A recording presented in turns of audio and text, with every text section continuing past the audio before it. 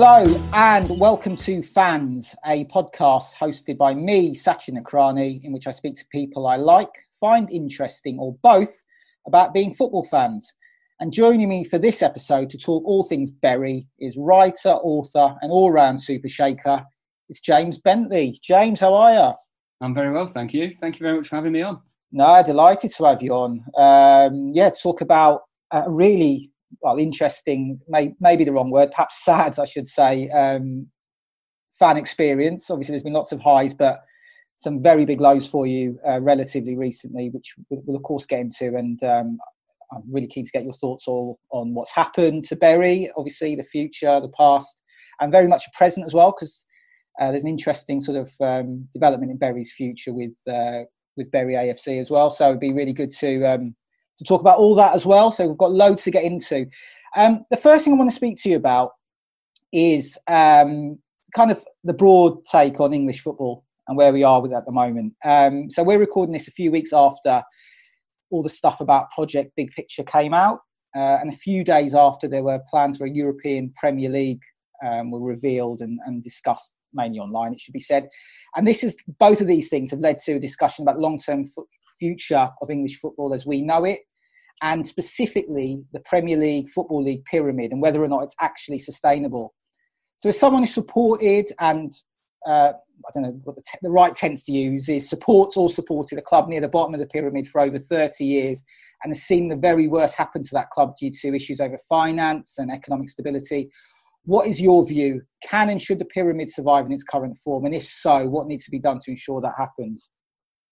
I'm not sure it can survive in its current form. I think if you listen to a podcast like The Price of Football with Kieran Maguire, football's just in a really, really parlous state. And we all said it even before COVID last year, that Bury will just be the first of many. You know, Bury will be the card at the bottom of the house of cards that when you take it away, the rest starts to crumble. And I think when you look at what's happened to Macclesfield and what's in danger of happening in a number of other clubs, I do just think Bury, unfortunately, will be the first.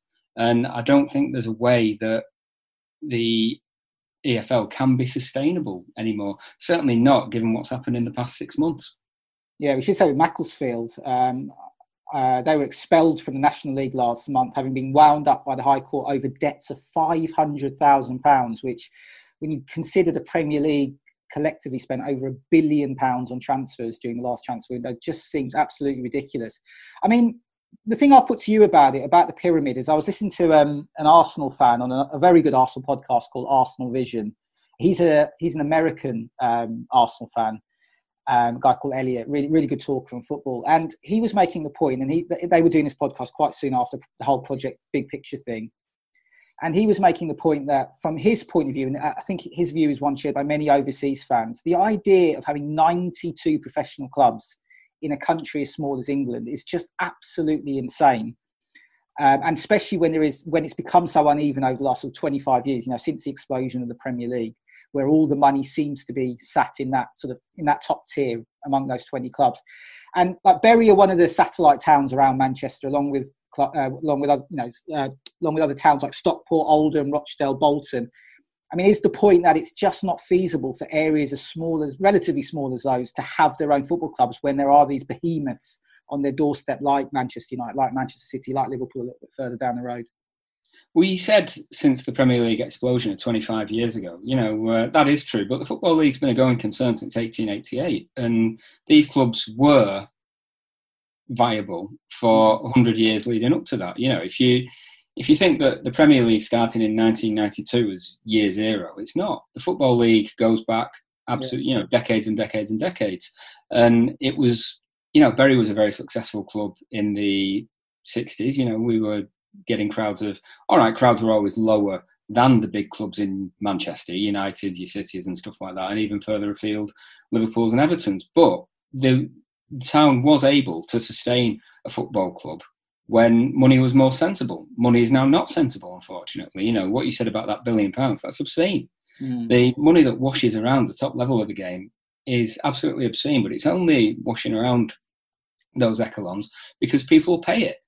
It's market demand, isn't it? People will pay what people will pay. And if fans will shell out a fortune for TV packages or a fortune on season tickets, then it's only in those last 25 years that has become an issue, because before then it wasn't. No, exactly. I mean, that's my point. Is it a sense that obviously in the Premier League era, it's become unsustainable? I mean, do you think then there is, and this was one of the aspects of Project Big Picture that was perhaps actually quite a good aspect of a good aspect of it, of what was broadly a really terrible plan. And I say that as a Liverpool fan, as a supporter of one of the clubs that was pushing it through.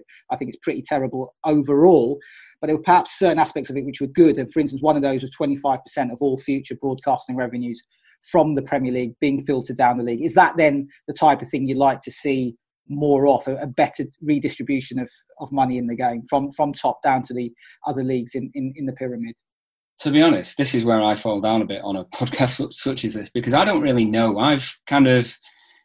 It's something we'll come on to later, I'm sure, when you talk about the effects of Bury's expulsion on me. But I've not really taken much of an interest in the game as a whole in the past 12 months. And things like this now simply don't concern me. I think, should there be a fairer redistribution of wealth? From the outside looking in, you'd say, yeah, there should be. But to have allowed it to get to this point is, it's cliche to say, it's not the game I fell in love with. And I'm kind of put on the spot here because I've not really developed any or devoted any serious thinking time to it, because I haven't got the need to, if you know what I mean. Yeah. Well, let's come on to the reason you haven't got a need to do it, and that is obviously Bury's situation specifically. And let's go back to up and 14 months ago, specifically Tuesday, the 27th of August, 2019. And as you said, that was a club being expelled from the English Football League after 125 years participation. Quite a complicated story involving two pretty shoddy owners, Steve Dale and Stuart Day. And if I'm right, a £3.7 million loan connected to mortgage on Gig Lane. With your greater level of expertise and obviously emotional link to it all, do you want to really go through what happened and how Bury got to that point 14 months ago? Yeah, I mean, it all started really on the day that Stuart Day walked into the club in 2013. He came in promising great things. Bury was a club in a bit of a slump. We'd just been relegated to the bottom tier. But he promised, it felt to me really like he came into the club and said, everything... Sorry, am I allowed to swear? Just asking that. Yeah, go for it. Absolutely, mate. Swear away. It felt to me like he came into the club in 2013 and he said, everything you fans love about this club is shit. I'm going to make it better. I'm going to make it more professional. And... So just quickly, what was his background? Who is he? What's his... is a businessman, an entrepreneur of some sort, I presume? Those magical two words that any football fans love to see connected with their club, property developer. Oh, there you go. The classic one. The classic takeover hero, yeah. Right. Yeah, so you think, has he got one eye on the ground? But anyway, that's by the by. He came in and he said, everything you love about this club, it seemed to me he was saying, was shit. I'm going to make it better. And, the wholesale rebirth, I suppose, of Bury, he saw it as. I mean, everything on social media was tagged as the revolution. There was, it was an explosion in marketing, the like of which we'd never seen before. And he came in with a 5-year plan of getting to the Championship, and the player turnover in the first few months of his time at the club was absolutely incredible. We were signing, dozens of players who would, maybe only play a couple of games and then disappear. We didn't get promoted that season. We got promoted in 2015 from the basement. And then, the 5-year plan was well on track.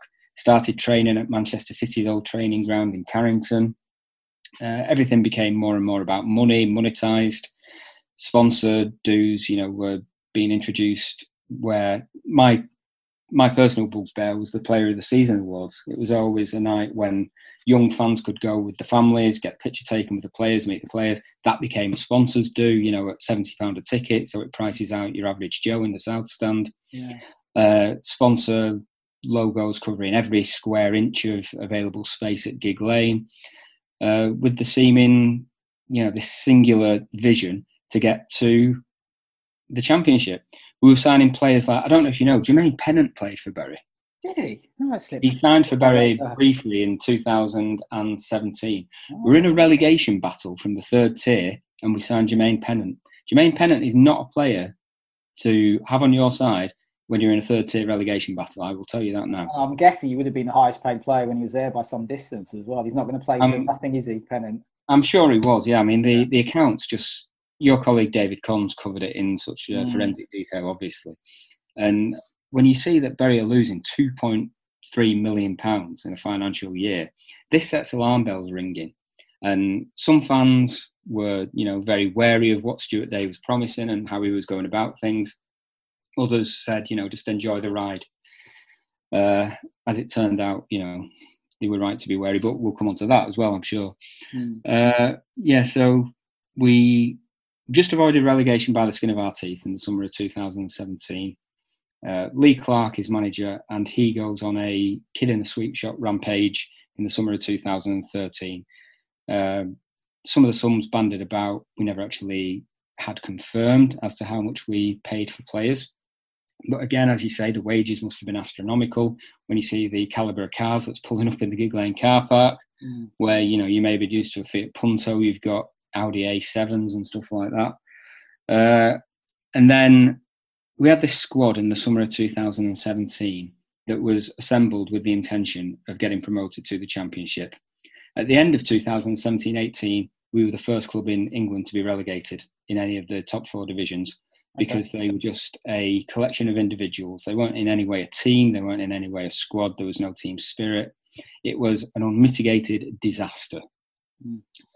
In the winter of 2018, Stuart Day sells the club to Steve Dale for £1. Steve Dale comes in with grand ideas or grand quotes to the media about, giving something back to the community. He says he's had leukemia. This is his second chance in life. He really wants to put something back. That didn't extend to paying members of staff or players at Bury. It turned out that he wasn't paying them, and it just descended into the absolute nightmare that resulted in the club being expelled from the EFL in August 2019. Despite having got promoted a few months before, those players will go down in legend, and I will make sure they go down in legend as the players who rolled their sleeves up and they weren't being paid, but they did what they did for the fans, and they were just an incredible bunch. They were the exact antithesis of what Lee Clark put together in the summer of 2017. The 2018-2019 squad were just remarkable. How they dealt with things, they were brilliant. Well, I'll come on to them in a second. But yeah, I do want to ask you a question about that. Just on Steve Dale. So, as you said, my colleague David Conn has written extensively on Bury, done an amazing job on that.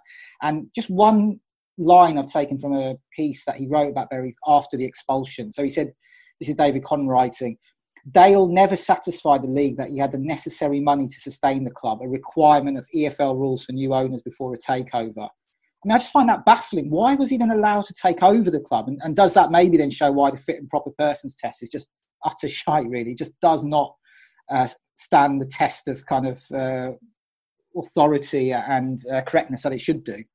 Yeah, that's the question you've got to bring up with the EFL. Why did they allow this individual who has got a proven track record of dissolving companies? At least 40 of them, I think, his Companies House record shows. Why did you allow him to take over a club? Why, when a football club's sold for £1, it should start alarm bells ringing, shouldn't it? Yeah. Some club with 130 odd years of proud history, and it's allowed to be sold for £1. What can you buy for £1 these days? And my football club that I devoted my life to was allowed to be sold for that. I think the EFL have got some we've tried to get answers to their very awkward questions ever since the expulsion, and I don't think we've ever really been satisfied by what we've been told. I think we were a scapegoat. We were let down. Yeah, and that team you said that got promoted in 2019 under Ryan Lowe, who I think we'll probably mention a couple of times during this podcast. Is it right that there was a feeling among some clubs, and they lent quite heavily on the EFL to take a hard stance over Bury because they felt, obviously you're incredibly proud and of that team and of what they achieved, winning promotion to League Two, but there was a feeling among some clubs that they'd had an unfair advantage over themselves, that they were a team that the club couldn't afford to pay. What's your response to that? well, my response to that would be that the squad that was assembled, that was punching above its weight financially, was the one that got relegated the season before. Yeah. Ryan Lowe performed absolute miracles with these players who, I mean, I don't know the ins and outs of what they were being paid, but I don't think it was those players that were at the top end of the wages scale. Certainly not. It was the ones from a year before. No, fair enough.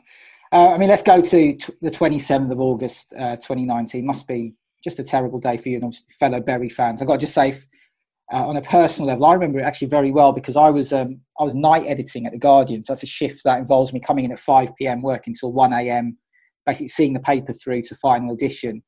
And it's normally only busy on live football nights. So if there's, Premier League games or Champions League games, otherwise it's relatively quiet. And on that day, I don't think there was any live football. So I came into work thinking it'll be a pretty quiet day, quiet evening. I'll be able to ride this through pretty comfortably. And I got in and I was told by my boss that it was actually going to be potentially a very busy night because Bury were almost certainly going to be expelled from the Football League that night. David Conn was primed to write on it and report on it. So it ended up being a really busy night. And, I've got no connection to Bury, but even, just sort of seeing through this, our coverage of that, the Guardian's coverage of that story, I felt very sad for everyone associated with Bury and sort of sad for English football in a way. You just don't want to see a club that's had such a long-standing relationship and a long-standing in English football being kicked out in that way. Let me take you back there, James. I'm sure it's a very grim day for you. What? Just talk me through what happened, where you were and your emotions on the 27th of August 2019. Well, I think if you roll it back a couple of days, it was the Tuesday after a bank holiday Monday. And on the Friday, that was when Sky were doing their appalling countdown clock, the countdown to expulsion with Bury and Bolton. And then last thing on Friday, it emerges that, there's a potential saviour in the offing. And we just pled for a bit more time. Can these lads have the time to go through the accounts, work out what they need to? And they were granted until 5 p.m. on the Tuesday. Yeah. Now, I went on BBC Breakfast on the Saturday morning, and the presenter, I'd spoken to him at Gig the night before on the Friday when it was looking like we were going to be expelled. And the presenter said, at Gig, I looked like I had the weight of the world on my shoulders. On the Saturday morning, I looked a lot brighter, a lot perkier. And yeah, we genuinely thought, we've been pushed to the very edge, but it's, somebody coming into the courtroom waving a piece of paper just before the gavel's about to go down announcing somebody's execution. That's how it felt. And that feeling continued over the weekend. I remember going out with my friends and just feeling so relieved, thinking we've been pushed so close, but now we're going to come through it. Everything's going to be okay. And on the Tuesday morning, or on Bank Holiday Monday, it was announced, come down to Gig on the Tuesday morning, get the ground ready for the first game of the season. All these games have been postponed so far because of this nonsense, but don't worry, it's all going to go ahead. And I couldn't go, I was working. But I know a number of people who did go. My mum and dad went. And that morning, in the petrol station near where I work, I was buying my lunch for the day, and I saw somebody who worked at Bury, and I said to him, is everything going to be okay? And he said, yeah, don't worry about it. It's fine. It was a glorious sunny day. I went to work safe in the knowledge that everything was going to be fine, that people were doing this. I was, looking on social media in quiet spots at work, seeing people cleaning the ground looking absolutely fantastic.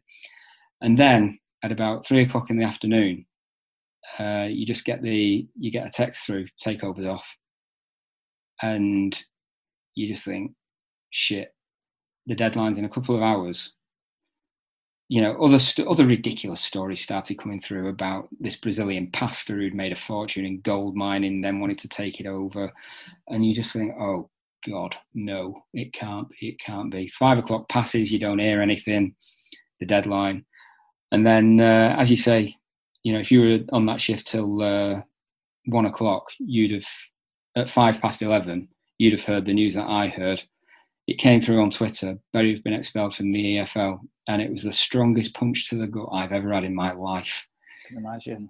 In so many ways, I don't think I'll ever recover from that, that moment. No matter what happens with AFC or with FC or whatever, that is the moment when you find out that this authority, the authorities are there to look after you, to support you, to provide for you, and they've kicked you out. And we've sailed close to the wind on a number of times at Bury before. There's been a cash crisis about every 10 years, but this one, something kept happening every time that we'd never experienced before.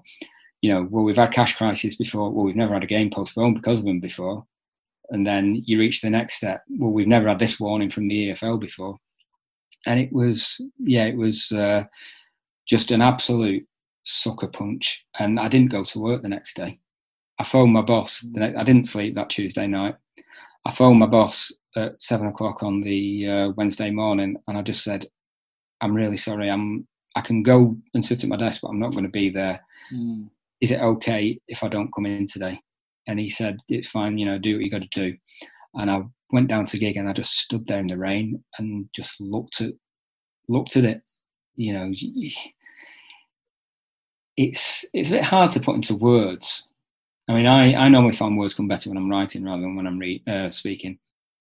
But when you just think of everything that you've seen there and everything connected with it and all the people that and all the great times that you've had, and not even at gig, I was thinking of away games as well. I used to love going to London watching Bury.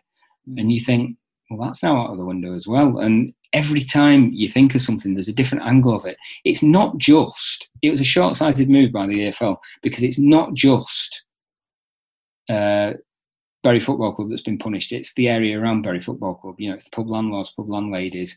It's the people who work in shops around the ground. And essentially, the fans have been punished. And the one person who was meant to be punished was Steve Dale, and he just couldn't care less. As we've seen over the past 12 months, he doesn't care about Bury Football Club or its fans. This expulsion to him is no skin off his nose.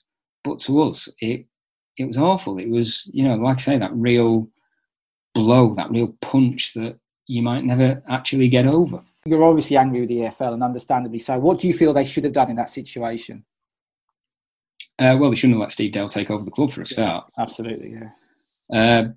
But I mean, I don't know. Again, I've not devoted too much time to thinking about what the EFL should have done, because otherwise I'll go mad. Quite honestly, I might not have slept for the past 12 months thinking about it. They should have done this, they should have done that. I've chosen to mourn, and I do use that word very deliberately, and grieve with the people who I know feel the same way about me. I've left the anger to other people, to be honest. You said you feel you write about it better. You certainly wrote a beautiful piece for The Guardian, in fact, I think just before the expulsion was confirmed, and where you really described the importance of Bury to the town and to the people of the town. And I just read a couple of lines from it. You said, for you, being a Bury fan was like being a member of a secret society. And when Bury Football Club feels good about itself, Bury feels good about itself. And in that same piece, you told a lovely story about your friend Barry, who died in 2015. Do you just want to tell that story? Because it's really beautiful. And I think it sort of touches on that sense of community that a local football club fosters, and why it's so important. Yeah, there is that sense of community. But I mean, before I tell the story about Barry, it's not a sole preserve of Bury. Every one of these 72 clubs that are outside the Premier League has that level of community attached to them, and you recognise the people who go to games. You recognise fans around town, and you're onto them. But Barry was he was a bloody character. I mean, one game before Christmas, he went dressed as a bloody elf.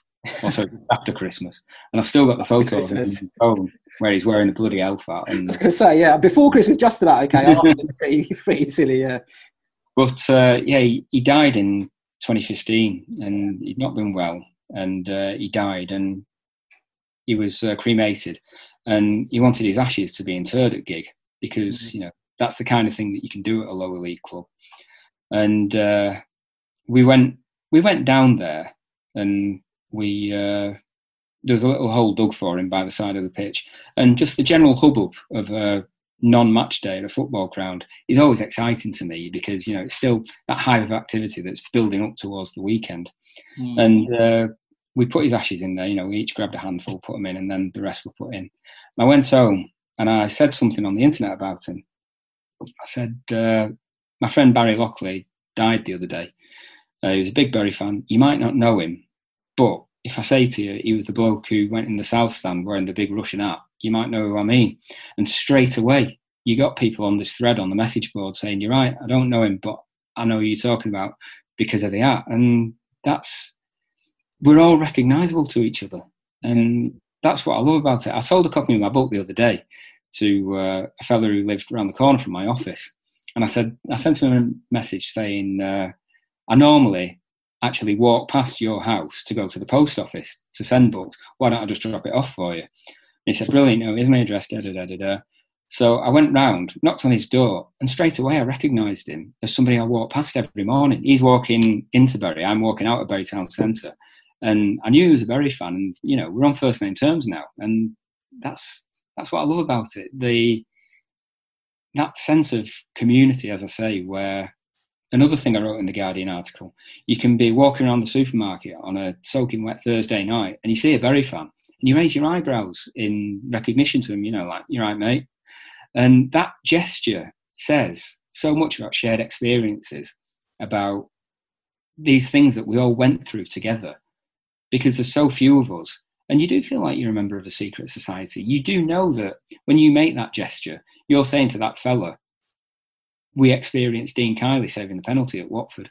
We experienced Tony Rigby scoring against Preston in the playoff semi-finals. We experienced Danny Mayer scoring at Tranmere. We experienced Tom Source scoring at Tranmere. We've experienced all these things together. And you know what? Isn't it great? Isn't it better than sitting at home in your armchair paying £14.95 pay-per-view? I've hugged strangers at Bury games, you know, because the emotion that it draws out of you. Football draws out emotion in everyone. But to hug a perfect stranger who, all right, you may recognise them, but you don't know the name.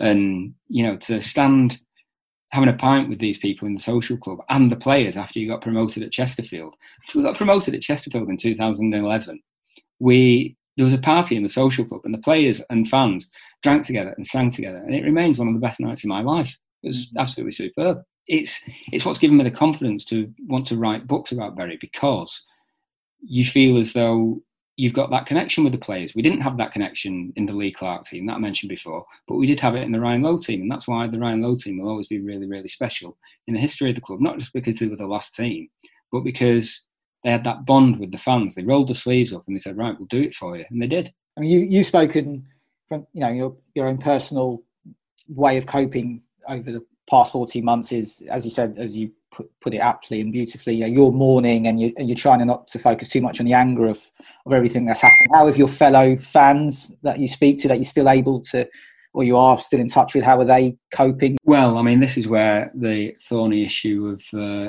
AFC, was it set up too early, comes into play, because I've got some friends who are very anti-AFC and I've got some friends who are very pro-AFC, and it is a grieving process that means the people, well, I don't want to say it means the people who aren't pro-AFC won't get on board with it, because this is such a thorny issue, and you know, you've got to be really careful what you say, because you don't want to alienate one set of people or another. And I do think it's just because we are still grieving, and you know, you can never tell anybody how to grieve.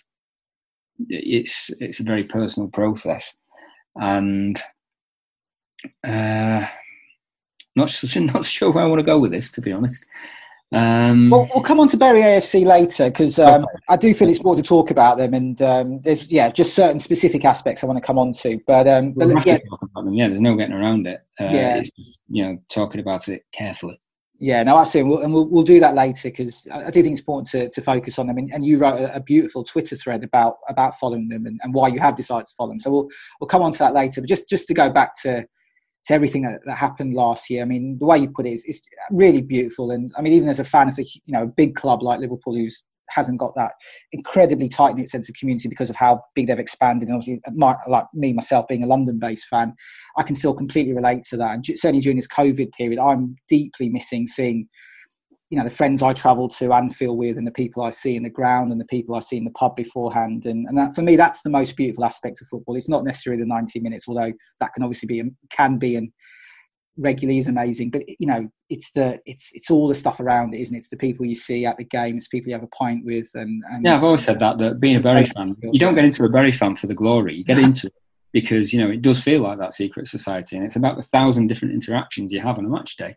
Absolutely. Dave walks into the club before games, you raise your hand in greeting. The other Dave walks in, you raise your hand in greeting. Every crack in every paving slab because, it's a work you've done for so long. You buy your half-time draw ticket off the same person every game. Terry and Paul, who sat behind me, I'd have, a few pints before the game. Terry and Paul would always have a wager what time during the game I'd get up to go to the toilet. Terry would say, I reckon it's going to be 15 minutes this week. Paul, oh no, you've blown it there, Terry. 12. That's really funny you say that, because there's a guy who stands in front of me in the Kop at Anfield, and me and my mate, who I've known for years now, we stand together at Anfield, and there's a guy in front of us, and every game, without fail, he'll go for a piss during the first half, and we just look at each other and go, why isn't he going before kickoff? It's just absolutely. But you're one of those people, AJ. You're one of those people who gets out of his seat during the first half for a wee. Oh, bloody hell. So what's the earliest you've ever been for a first half piss? Oh, I think it's probably we're in single figures. Amazing. Super. No, I mean, final thing on this, and then we'll sort of reminisce and talk about happier things. I just want to kind of link it back to the start, and in terms of looking at what happened and specifically with Stuart Day. I mean, I said all the things he was promising and his kind of mad ambitions for the club. Do you think that links to that desperate search that a lot of owners of lower league clubs have to get to the Premier League, to get to those riches? And that's essentially the problem. And that's why we do need to redistribute money down the pyramid. I don't know if it's why we need to redistribute it. I think owners just need to be more sensible. Because Stuart Day came into Bury saying, I'll get you into the Championship in 5 years. Nobody asked him to. Yeah. Nobody said, I demand to be in the Championship in 5 years. Because we'd skirted, like I say, close to the edge on a number of occasions before. And off the back of that, I think every man Jack of Bury fans was just pleased to have a team. I've sat in crowds of less than 2,000 watching Bury. There's a number that's imprinted on my mind, 1,396. And that was the crowd for a game versus Stevenage shortly before Stuart Day came to the club. And I was one of them. And I didn't care what the football was like. I didn't care what the football was like under some of the managers I've seen. But I still went. And I always went because it was my club. It's my link to my family. As I also wrote in The Guardian, my great-granddad was a prisoner of war in the First World War. He took my dad to games. My dad took me. It's my link to over 100 years of my family history. And it's my link to my town because I'm very proud of where I'm from. And for somebody to be chasing the scraps from the Premier League, Stuart Day's justification was, well, when Leeds come over the hills, they'll bring 5,000 fans. I don't care. I'm as happy watching Bury against Torquay United as I am in some of the games when we're in the second tier, because it's all about that community. It's all about the escape from modern life that football allows you to have, and the football is largely incidental. I've seen some dross, but I've also seen some fantastic football. And I'll always treasure the fantastic football, but I'll never overtly criticise the dross because they were players wearing a Bury shirt, and that's more than I've ever done. But at the same time, it's quite often all I've ever wanted to do. You still daydream, even at nearly 40 years old, about banging the winner in, and the way Tony Rigby did in 1995 in the playoff semi-final. So, yeah, it's... I don't think there should be again, being put on the spot, I don't think per se there should be a redistribution of wealth, but just more realistic ambitions, because a lot of fans will just be happy to support their club off the back of something like happened to Bury happened. I think they will have looked at us as a very cautionary tale. And in these times, in these really weird times, they may be worried about the future of the clubs, and they just want a future. The end of Bury Football Club feels like a bereavement for some fans. After 134 years in the Football League, it's all over, tied up with it decades of memories, victories, defeats, even marriage proposals. It's just everything you do, you know. I got engaged over there to my fiancée. It's just, it is. I'm just lost for words now. Just absolutely devastated. Football is corrupt, and that's it. It's not family, it's business, it's just money. That's all they want. The venues that we have in Bury, like pubs and chippies and whatnot, they're making money. The community of Bury is making money just by us playing here every second Saturday. So that in itself is going to suffer by us being kicked out of the league. The day had begun hopefully. Hundreds of volunteers preparing the stadium for what they thought would be Bury's first home game of the season on Saturday. Owner Stephen Dale had bought the club for £1 and he'd been set to sell it to CNN Sporting Risk. But with just hours until the EFL deadline, the deal collapsed. Just last season, Bury were promoted to League One. Now they become the first FA Cup winning team to be expelled from the Football League. Right, let's go back. Let's reminisce a bit. Let's talk about happy memories. Yeah, indeed. So let's go right back to the very start. Your first Bury game, 27th of August, 1988. Bury 3, Wolves 1. Opening game of the 88-89 Division 3 season. And as you pointed out to me, a very poignant day. 31 years exactly from the club being expelled from the Football League. And as you also told me, a couple of interesting facts from that game. It kicked off at 11 a.m. Early, I'd say, because Wolves fans had caused trouble at Scarborough on the opening day of the previous season. And also when Jamie Hoyland scored Bury's first goal, it was the first goal scored in the 88-89 league season anywhere in the country. So just how quick was it? I think it was 17 minutes in. So that's quite late for an early goal for the entire season. There's no other game kicked off until 3 o'clock. Course, yeah, of course. Yeah, no, of course. A goal in the 90th minute when it probably could have been. Yeah. Oh, yeah, I suppose so, yeah. How old were you on that day, on the 27th of August, 88? I was 7 years old. 7. Okay, so quite young. Yeah, we've had a lot of people on this podcast who've gone to their first game. I mean, I went to my first football game when I was 11. I always imagine going sort of in single-digit years. You probably can't remember much. I mean, do you have any memories from that day? I remember the bag of sweets I was given. Yeah. I remember being told, sit on a crash barrier, don't talk, or, don't move, don't go off wandering. Yeah. And considering that, the game kicked off because of worries about crowd trouble, I'm still amazed, really. I'm fascinated by the history of football in the mid-'80s and hooliganism, etc. And I'm amazed I was allowed to go, even with my dad. I'm amazed that my mum and dad thought, yeah, he'll be fine going to that. Because I think 7 is probably the right kind of age. You hear kids being taken to games when they're 2, and it's too young, isn't it? They don't really know what's going on. But I think when you're 7, your sight, your senses are more open to things like that. I can still remember the roller skating rink in Bury from that kind of time. And I think you're developing more of an understanding in the world. And I do think looking back, it's probably the ideal kind of age, no matter what was happening in the British game, because crowds weren't massive at Bury, so crowd trouble may not have been such a consideration. The safety of the ground post-Bradford was definitely a consideration, but that's another story entirely. But I think, looking back, 7's the right kind of age. And I look at my membership card, which I carry around with me in my wallet at all times from the 88-89 season. And I can recognise the boy sitting in that, pictured in that photo, who wobbly wrote his name when he was asked to provide his signature. All I did was write my name in my 7-year-old handwriting. And I can recognise that boy, and I can recognise that it took a while for the enormity of what being a Bury fan would be to sink in. It took maybe a couple of years, but when it did, there was no turning back. Was that also your first visit to Gig Lane as well, that game? No, my first visit to Gig, I wrote about this in my first book, The Forgotten 15. My first visit to Gig was when we went to collect our season tickets, me and my dad, in the summer of 1988. And kids' season tickets back then were only £10. And I think my dad just took a punt on one, thinking if he likes it, he likes it. If he doesn't, he doesn't. But, it's only a tenner wasted. I actually checked out the other day, with inflation, that £10 season ticket would still now only be £23 10p, which, it shows what a relatively inexpensive experiment it was. Yeah. But we went down there to collect them, and while we were there, we bumped into Wilf McGuinness, who was Bury's physio at the time. Now, he, of course, took over from Matt Busby as Manchester United manager. He was the last Busby babe, or was he the last? I can't remember, but he was certainly, he was at United at the time of the Munich air disaster.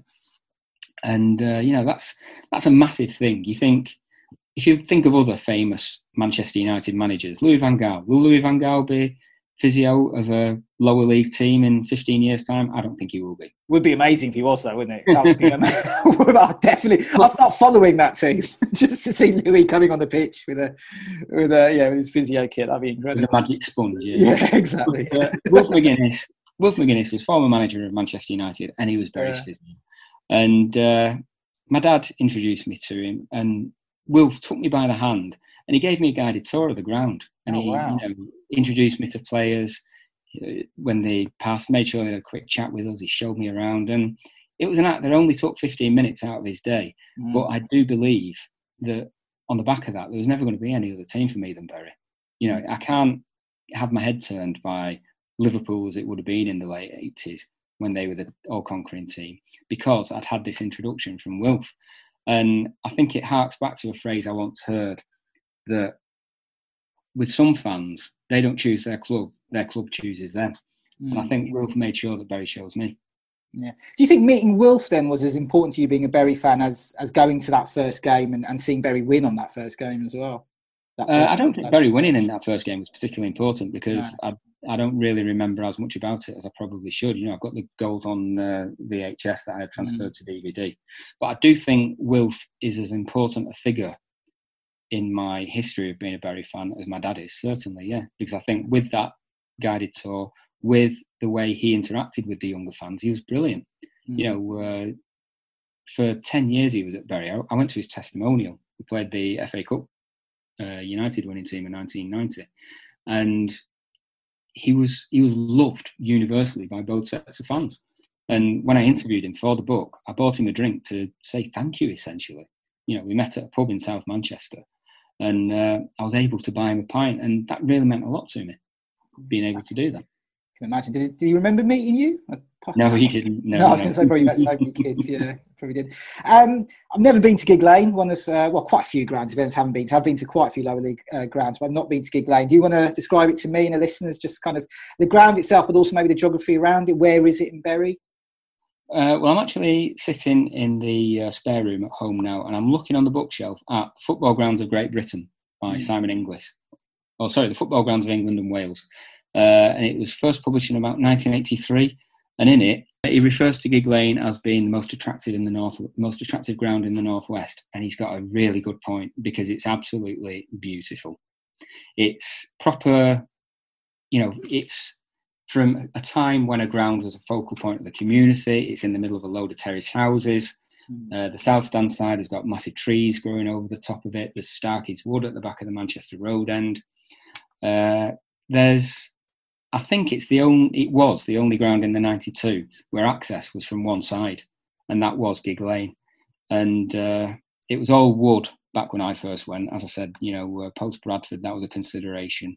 Yeah. But after the Taylor report on the Popperwell inquiry, we were able to redevelop it, and it actually went on to host England under-18 games in the 90s. Okay. And I saw Michael Owen play for England there, and it was everyone's biased about their ground, but I do really think that Gigg was a proper old school football ground that didn't lose anything when it got redeveloped. It didn't lose its soul. And sitting in seat V152 in the South Stand when I was a teenager, watching the Great Bury team, and then sitting in seat J15 in the main stand with my dad from 2010 to the expulsion. It was just that thing in life that I look forward to more than anything else. And I'm so glad that in the age of social media and smartphones, that I took so many pictures of the ground just to, illustrate a pithy tweet or something on a Tuesday night game against Doncaster. Take a picture of the ground to illustrate, oh God, look at this, I'm here again, because I've got those memories now. And I'm so pleased that I've got them. Just snapshots of a ground in time that it had its problems. There was leaky main stand roof. The main stand always looked terrible on TV because it was very top heavy, and the hospitality sections where me and my dad used to go, the 1885 suite, looked like porter cabins bolted onto the front of the main stand. But I didn't care because it was mine, it was ours, and we loved it. Every Bury fan has got their own special memories of the place, just like every fan has got memories of their own ground. But it's just been pulled sharply into focus with what's happened over the past 14 months, as you say. Absolutely, yeah. I think there is something about those grounds in the northwest, in particular, where they are often located. The classic traditional grounds were located around terrace housing. I think Main Road was like that, and I've been to Edgeley Park, Stockport's ground. I think that might be like that as well. And it's just something beautiful when you've got those grounds based around those beautiful, I said, classic terrace housing as well. Yeah, Lowry painted it, yeah. Yeah, isn't it just like that? It's like a Lowry painting. I mean, one ground I love visiting is Turf Moor, for instance. When you go sort of the press box at Turf Moor is right at the top of, I think it might be the main stand, and you look over the top, and you've walked around these, as I say, classic sort of northwest, beautiful sort of traditional terrace housing. But then you look over the top of that stand, and you've got these rolling hills on the other side as well. As I said, it's those grounds in northwest. There's something so evocative about them. They do look like, as you said, like a Lowry painting. They're absolutely beautiful. Have you got standout memories of any particular games or any just sort of moments at Gigg Lane? One that I've mentioned previously, and when I come back to on a Friday night, when I've had a few beers, and I go onto the internet to look at highlights. It's Preston at home in the playoffs. In the 94-95 season, we played Preston away, and they battered us 5-0. Somebody was playing for them. He was this lad on loan from Manchester United. I think his name was David Beckham. Oh, was that during that period, was it? Okay. Yeah, he dominated the game. But also, David Moyes scored for Preston as well that afternoon. And they absolutely thrashed us. But it came right in the middle of a really good run that we were on. We'd started the season great, fallen away a bit, but then we surged back into it. And then this happened in the middle of it. But we ended up making the playoffs to play Preston. And we went to Deepdale in the first leg, won 1-0, played well. David Pugh scored a good goal, got us a 1-0 lead, which was actually the first goal we'd ever scored in open play in the playoffs, because we'd had a wretched record in them in 89-90, 90-91 and 92-93. And for the first time, we were going into a second leg in the driving seat, and Preston threw everything at us at Gigg that night. The pitch was appalling because it had been used to host the Lacrosse World Cup the previous summer, which, one of Bury's money-making schemes, will host the Lacrosse World Cup. And, won the Lacrosse World Cup? At least tell me it was England. No, I think America won it. Oh, but there's footage of that on Gigg, and you watch the pitch. There's footage of that on YouTube. Sorry, you watch the pitch being churned up, and you think, "Christ Almighty, we've got to play football on that for 9 months." What a mad decision that is! But anyway, we're playing Preston. They're absolutely battering us, throwing everything at us. Gary Kelly makes the best save he ever made in a Bury shirt, and then on 88 minutes, John Paskin gets the ball on the halfway line. He clips it forward to Tony Rigby. Rigby knocks the ball past 2 tackles. And on the D at the Manny Road end, he hits it, and it's flying, and it dips over the keeper at just the crucial moment, and it's comfortably my favourite ever goal by a Bury player of all time. I must have watched it 1,000 times, and I know the commentary word for word. I know even the rhythm of the commentator's voice. I know when his voice is going to go up, when it's going to go down. Yeah. And I was 14 years old that night, stood on the cemetery end. That's another thing about Gigg, one of the best ever end names, the cemetery end. Cemetery end, yeah, it's pretty good. It's pretty good. And I was 14 years old that night, and football rarely made me feel as happy as that, being a Bury fan, because a lot of it was shit. But on nights like that, it was absolutely brilliant. And Tony Rigby. Well, you've asked me for my favourite 11. You'll notice Tony Rigby isn't in it, and I'll come to the reason why he isn't. But he's got a 2-line Wikipedia entry. The stuff I saw him do with the football will stay with me forever.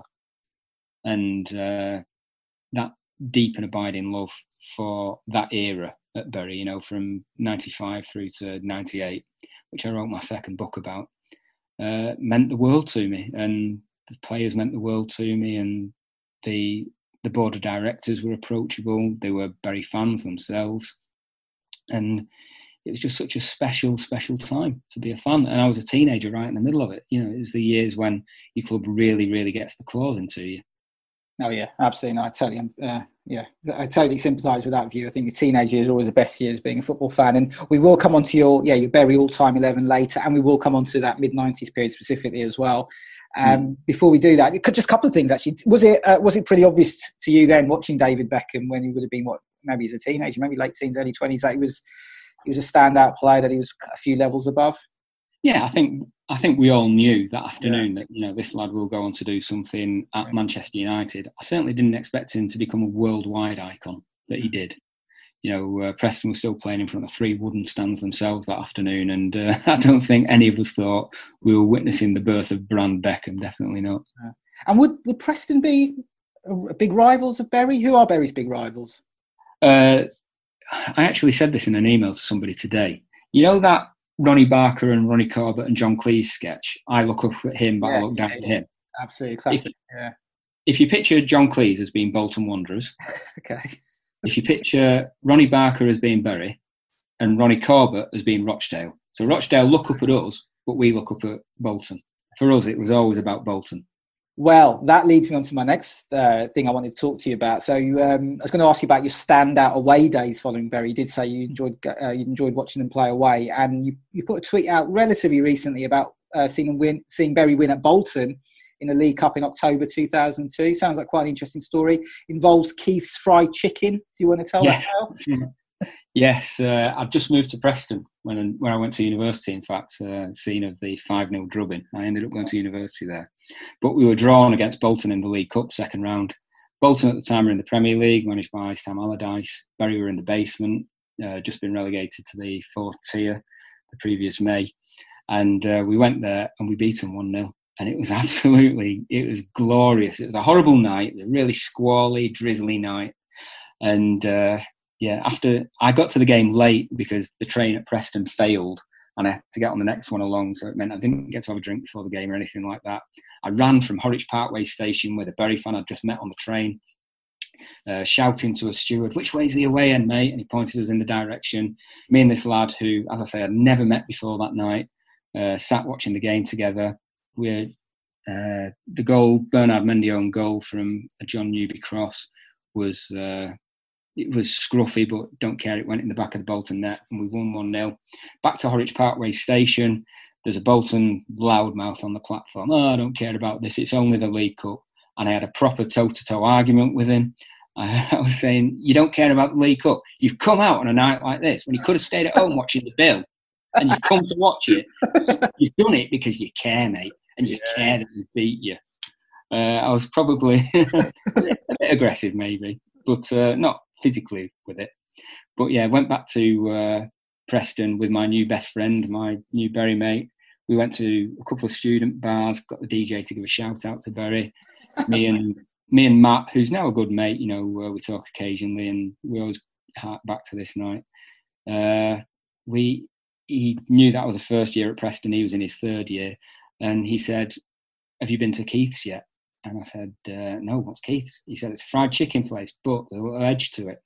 And that little edge was that Keith is Franz Carr's dad.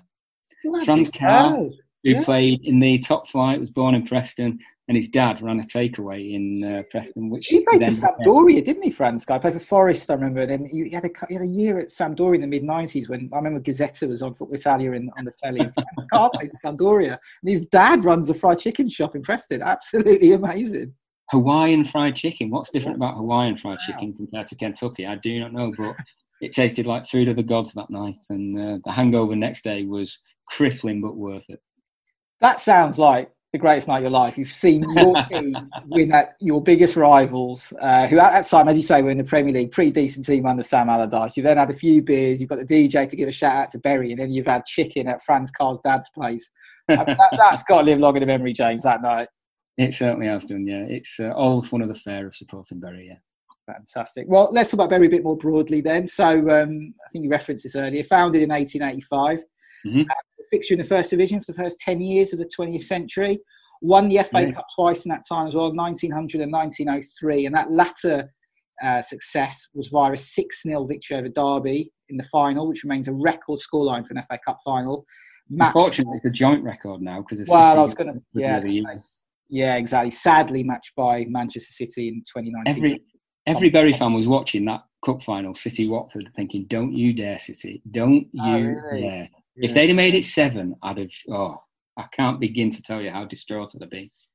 Oh, I never thought of that. Yeah, you'd have been watching that game hoping, okay, 5 is fine. Stop it at 5. Don't get to 6. Yeah. Yeah, it was a very grim game, that one, wasn't it? I mean, I think I watched it up to 2-0 and then turned off because it was just like, this is just ridiculously lopsided. But there you go. Well, anyway, it's still a joint record. That's not terrible. You've got something there still. As I said, didn't go to 7. That's the main thing. So carrying on this little journey, Bury relegated from the First Division in 1912 and then largely existed at the top flight since.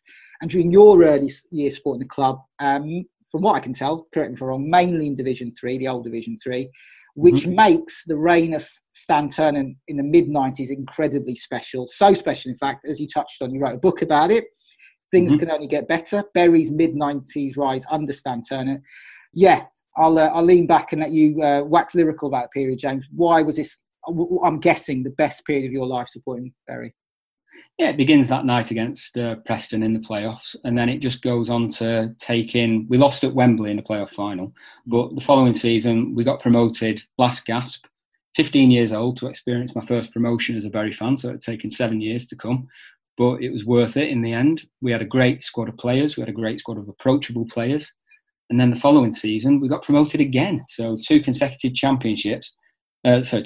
promotions and won the championship in the second of those, to take us up to the second tier and playing teams like Manchester City, Nottingham Forest, who else would you say? Norwich, Ipswich, clubs that you'd been watching on Match of the Day were now coming down to Bury. Emerson played at Bury for Middlesbrough. And I'll always maintain that it's that afternoon when we played Middlesbrough down at Gig that forced Emerson to leave. Exactly that. Just added up. What the hell am I doing here? It's pissing down. It's freezing. I could be on the Copacabana. Every time I get the ball, Lenny John Rose is biting at my ankles. What am I doing with my life here? Oh, brilliant. It must be the thrill for you, though, seeing. Ravanelli's got at that stage, isn't he? I guess Juninho, he's probably gone as well, is he? Yeah, they've both gone, unfortunately. Yeah. Michael Beck scored that night, that afternoon, and it was a good goal, but Paul Merson was just streets ahead of Bury that afternoon. And I'll always remember walking down Manchester Road to the game, and I saw the Middlesbrough team coach, and it had blacked out windows, but I could make out Paul Merson. And he was another one sitting there, his glum face resting on his palm, looking out the window at Bury. And he must have been thinking, what am I doing? Come on, Merce, get it sorted. Well, he was there for the money. I mean, he's admitted he joined Middlesbrough for the money. He's openly admitted that. So you read what you sow, I guess, in that sense. But I mean, he was a brilliant player as well, Paul Merce. They spent £4.5 million on him that close season. And I think the most we spent that close season was something like 40,000. That was the disparity even then between the haves and the have-nots. But we had the team spirit that got us through it because we stayed up that season. We stayed up and Manchester City went down to the third tier. So that's the 97-98 season, if I'm not mistaken. That's the season you've stayed up. And as you said, this is the second tier of English football. So the old Division 1, as it was called then, or the First Division. And in that season, 97-98, if I'm not mistaken, it didn't start great, but then you won 7 of your final 16 league games to secure survival. So, I mean, that's got to be an incredible period within an incredible period, that run of 7 wins in 16 games. Yeah, it was because we did look dead and buried at one point. I remember Boxing Day, we drew away at Tranmere Rovers in what was probably one of the most turgid games of football I've ever seen in my life. And every other team who got promoted with us up to the second tier, Crewe were doing well, Stockport were doing fantastically well. And we'd been the champions in the third tier the season before, yet we were struggling. And you were kind of resigned thinking, oh, well, it's been nice while it's lasted. We've played City, we beat Nottingham Forest down at Gig. But then, as you say, we went on that fantastic run and we capped it off with winning at QPR on the last day. In that run of 7 wins in 16 games, one of those wins was beating Man City at Main Road 1-0, a famous win. Paul Butler's header. Obvious question, were you there? I was indeed, and I was there to watch a Manchester City fan decide enough was enough, and he ran out of the Kippax and tore his season ticket up on the pitch. Well, this is a story Stan Turner's told, reflecting that game. And as you say, a City fan ran on the pitch, threw his season ticket to the home dugout and shouted, "This is ridiculous. It's only Little Bury," which is pretty funny. But that must have been incredible to see your team beat Man City at Main Road. At that time, okay, they're not the City they are now, but they're still a big name, a big club in English football. they were the biggest club in the division in terms of support, without question. And, they had such a weight of expectation under Franny Lee as chairman. They'd spent £3.5 million that summer on Lee Bradbury, which was, again, a phenomenal sum of money that Bury couldn't compete with. But they were a club on the downer, and we were like the little terriers yapping on a leash. And just the team spirit that team had was, I remember being 17 years old thinking, I want to write about this team. In years to come, I want to tell this team's story. And because they were so important to me, it was such a privilege to do it. Fantastic. What about Turner himself? I mean, he only stayed at the club for 3 years, 95 to 98. He went to Burnley, if I'm right. Was that a case of bigger club poaching him, or were there other reasons he didn't stay for particularly long?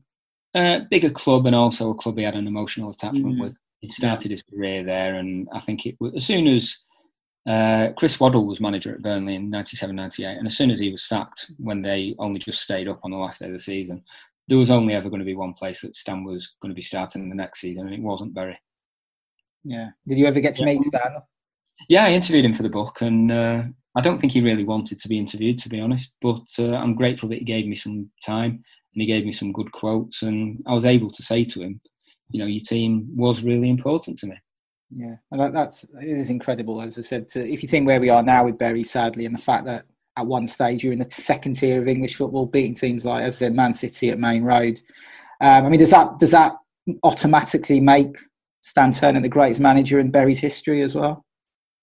I think probably. If we're going off results, he wasn't always particularly popular with the fans. Okay, but Bury fans are quite demanding. I think probably the most popular will be Ryan Lowe for what he did in the final season of the club's history, or at least the final season in the EFL, because not only did he get them promoted, he got them promoted playing some incredibly attractive football as well. Yeah, well, we'll come on to them then. So just kind of wrap up on that period. And so, just as I said, Bury, or as you said, Bury spent 2 seasons Division 1, 97 to 98, 99, got relegated from the old First Division in 1999.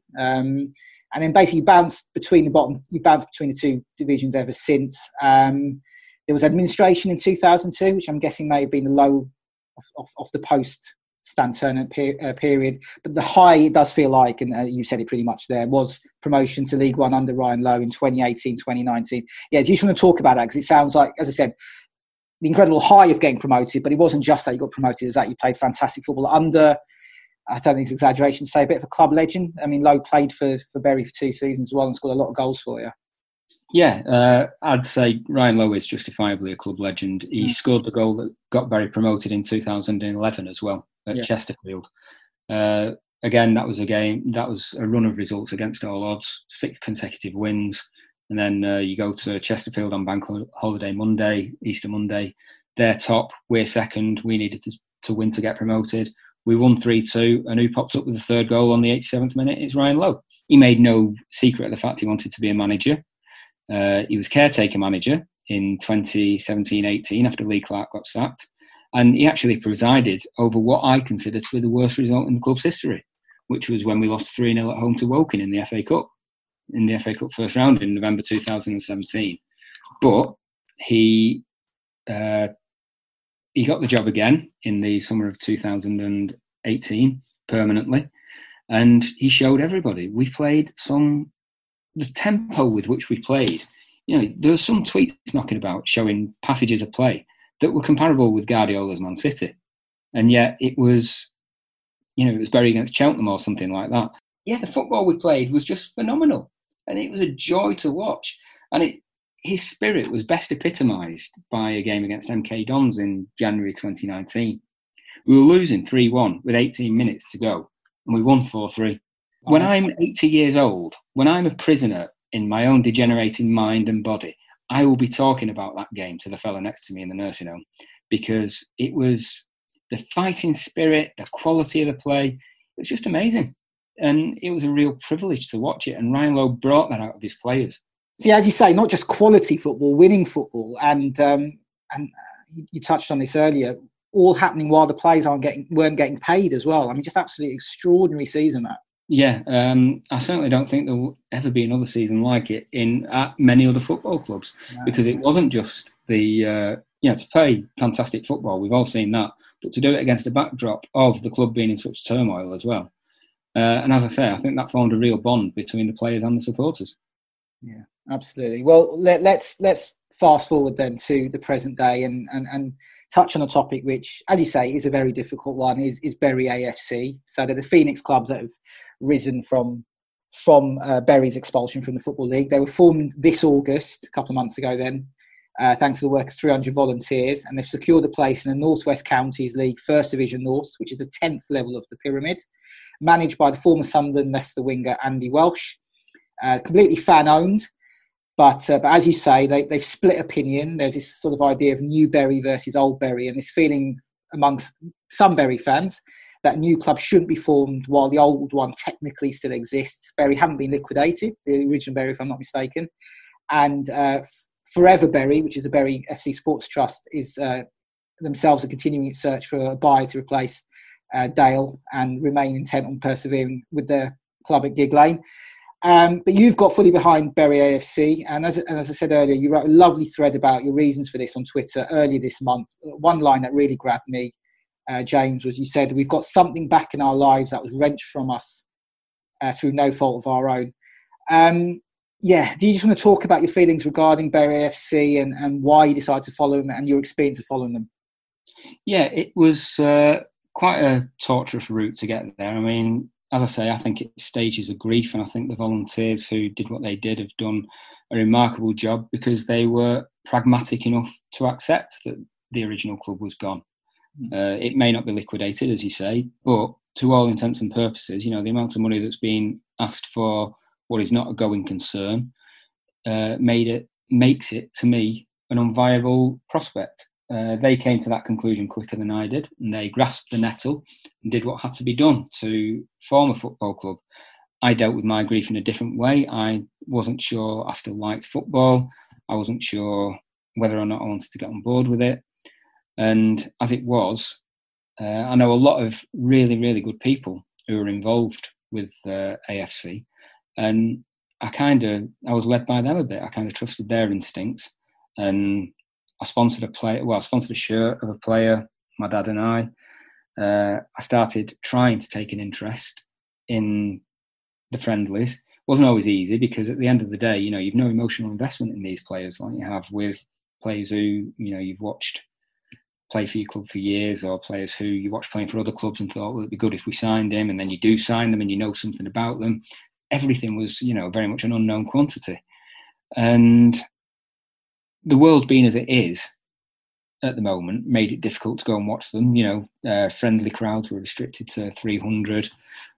I watched the first game on live stream, the West Didsbury and Chorlton, whatever they called, in the FA Vars. Watched it on live stream. Surprised myself a few times by shouting, "Come on, Bury." I'll freely admit that it was more of an impulse rather than a concerted effort to say that this was now my team. But the day before the first league game against Steeton, Paul, who sat behind me and my dad at Bury, I mentioned him earlier about him and his dad Terry having a wager about when I'd need to go to the toilet. He rang me and said, "I've got a couple of spare tickets for tomorrow. Dad can't make it, cousin can't make it. Do you want to go?" And I said, yeah. So I thought I'd see what it was like in person.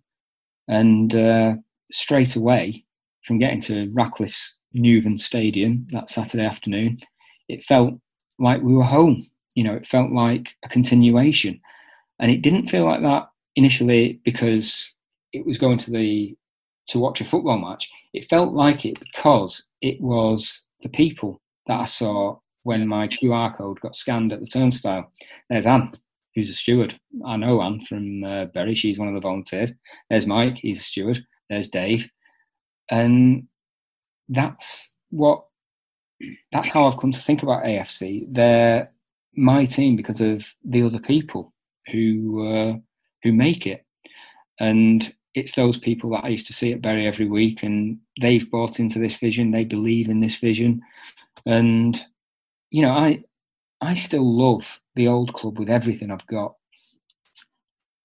I think, as I said, pragmatically speaking, the volunteers thought that the old club couldn't be resurrected, and I think reluctantly I've now come to that conclusion myself.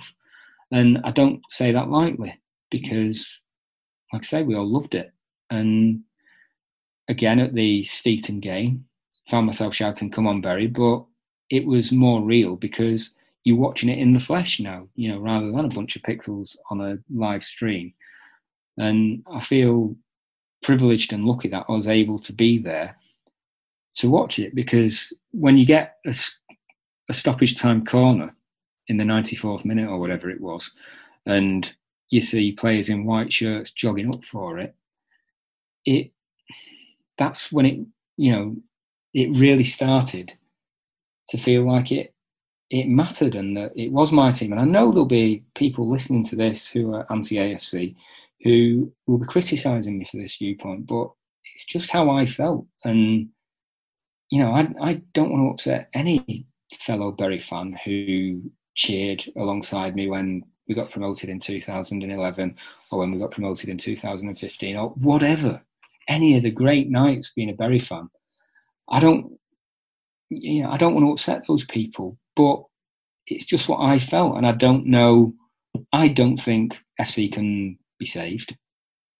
I'm not going to criticise Forever Bury for starting their campaign to try and raise the money. If they think it can be saved, fair play to them. But I'm not in that camp now. But I don't think it makes us any less of Bury fans to chuck your hat into the AFC ring. And these are like free-form thoughts. As I say, I tend to write much better than I speak sometimes. But the split in the fan base has really, really upset me, because it wasn't a big fan base to start off with. But to divide it through the actions of none of us, the club has found itself where it is, not through any of our actions. And it's heartbreaking, really. Well, I mean, to repeat the point again, you speak as well as you write, James. So don't worry about that. You're speaking absolutely incredibly powerfully and moving about this topic. And as an outsider, I can see both sides. I think it's an incredibly emotive and difficult subject. I can see the side of Forever Bury and those who feel they want to keep fighting for the original Bury, but I can absolutely see your point as well, because there has to be a realistic stance on this, on the fact that the original Bury may never come back again. And I think what the AFC Bury experience, the way you describe it, sounds like to me is, again, hits on that point that a football club is not just the 11 players on the pitch or the manager and the staff in the dugout. It's the community around it. It's the people who help out at that club, who work at that club, and the fans you share that experience with your fellow fans. And so if you're seeing those same people stood next to you watching a new team, then I'm not saying it's exactly the same as watching the original Bury, of course it isn't, but I totally get it. You're transferring some of that across, aren't you? So you're feeling those same emotions again, or you can feel those same emotions that you did feel for the Bury support when you went down to that game in '88. Yeah, absolutely. Yeah, I get so upset by it, because it wasn't our fault. My dad said something that day. He said he woke up that morning, he felt like a football supporter again, which he hadn't done for so long. And when you look at all the great times we had, the joy that football gave us, it felt good to be able to experience that again. Nobody wants to be the person who, chops the guillotine down on Bury Football Club, do they? Nobody wants to be the person responsible for those 135 years of history disappearing. But, the objective evidence says that, well, Steve Dale said he was going to get a team mobilised for September, for the start of the season. It didn't happen. Well, is it going to happen next year? If he's still at the club, probably not. No. Are Forever Bury going to raise £2.5 million? I don't know. Objectively speaking, probably not. But will Steve Dale, however much money they are trying to raise, will a lesser sum be acceptable to the person who came up with a figure of £2.5 million? I don't know. It's still all ifs, buts and maybes. And yeah, it's just so complex. And, all this stems from one man's ego saying that he was going to get Bury into the Championship, and another man's inability to provide what the authorities wanted from him. Can the situation then still be revived if Steve Dale goes, if a new owner came in? Why is he hanging around? I don't know, but how are you going to get a new owner? If you're talking a 7-figure sum for a football club that has absolutely nothing about it. We don't know about the ownership of the ground, or at least fans haven't been made privy to the situation with the ground. It's just such a complex web, which is why David Conn got involved in it. If David Conn's sniffing around your club, something's wrong. That's best practice, and David Conn being interested in football clubs that aren't well run. That's your 3 certainties in life. Yeah. Just say we make a joke at the office any time David Conn comes into the office, because he lives in the north and obviously we're in the south, and every time he comes into the office to the Guardian's office in near King's Cross, we always kind of go, oh no, which football club's in trouble now? Because he's obviously come down to go to Company's house to look at some football clubs' financial records, and it's like, he's like the grim reaper of football, David. Bless him, he's a lovely guy, so obviously a fantastic journalist. Sorry, carry on, James. No, I'm not sure where else I want to go with this, because it's a very good subject. It's still raw, and as I say, the moment of the expulsion will stay with me for a very long time to come, and a lot of moments of the last 12 months will live with me for the time being a football fan. I don't think AFC will totally make the wound heal. That's a very emotive subject. I mean, on a personal level as well, I've been in touch with people with Forever Bury, and as I say, I can see their side completely, and I can totally see your side and the side of those people who want to get behind Bury AFC. And as I said, your thread on it, which you posted quite recently, I think was it a few weeks ago, about why you've got behind Bury AFC. I really do recommend people reading that. Go to James's Twitter account and just read it. It's a really fantastic thread on all the reasons why you've got behind Bury AFC and why it can be a success and why it is so important to many fans of Bury. But let's move on to something which hopefully should make you feel a lot happier, James. It's your all-time Bury 11. So, as every guest that comes on this podcast asks them to pick an all-time 11 based on the best 11 players they've seen play for their club, and James has very kindly provided his own team. So let's go through your all-time Bury 11. 4-4-2 formation. Yep. Dean Kiely in goal, back 4, Andy Hill, Chris Lucketti, Paul Butler and Roger Stanislaus in midfield, David Lee, Nick Dawes, Lenny, John Ross and Danny Mayer, and up front Mark Carter and of course Ryan Lowe. I'll be honest with you, James, I've only heard of 2 players from that team, which is Dean Kiely and Ryan Lowe. But I did do a bit of research on the team, and the player who's got an incredible story is Roger Stanislaus, but not because of what happened to him at Bury. I mean, he spent 5 years at Bury between 1990 and 1995. He then joined Leyton Orient. Are you aware of what happened to him at Leyton Orient? Yeah, he was on News at 10. Was he really? I'm aware of it. Yeah, he was the only ex-Bury player ever to be mentioned on News at 10. Yeah. Do you want to tell the story? Go ahead. He got busted for drugs, essentially. He failed a drug test when he was at Leyton Orient, tested positive for cocaine, was it? It was cocaine, yeah. And there's a great line in the piece in When Saturday Comes, obviously the famous, brilliant magazine, I should say, about the incident. So I'll just read this out. I think it's written by a Leyton Orient fan. It sounds like it is anyway. I didn't see the byline, but it is a line about Stanislaus is 1 year banned from football for testing positive for cocaine when he was at Leyton Orient. So here's a line.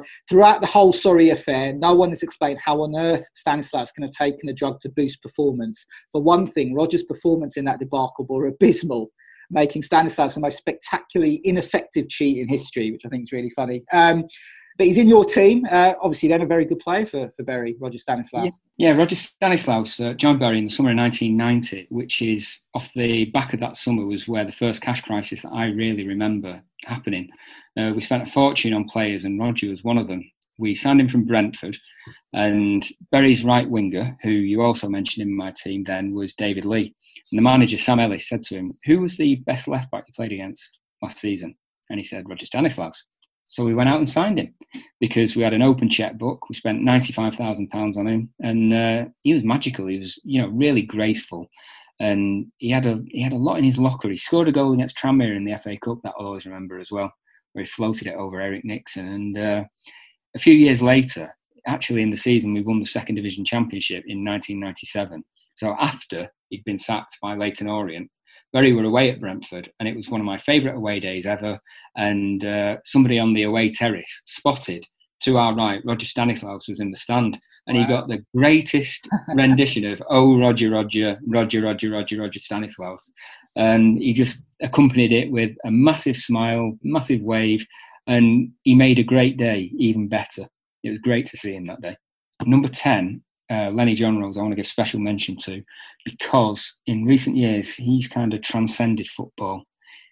Because in 2018 he was diagnosed with motor neuron disease, and the way he's handled it has been nothing short of exemplary. He's appeared on local media, local TV news programs, talking about how just practically he's faced up to the fact he's not going to be around for very long.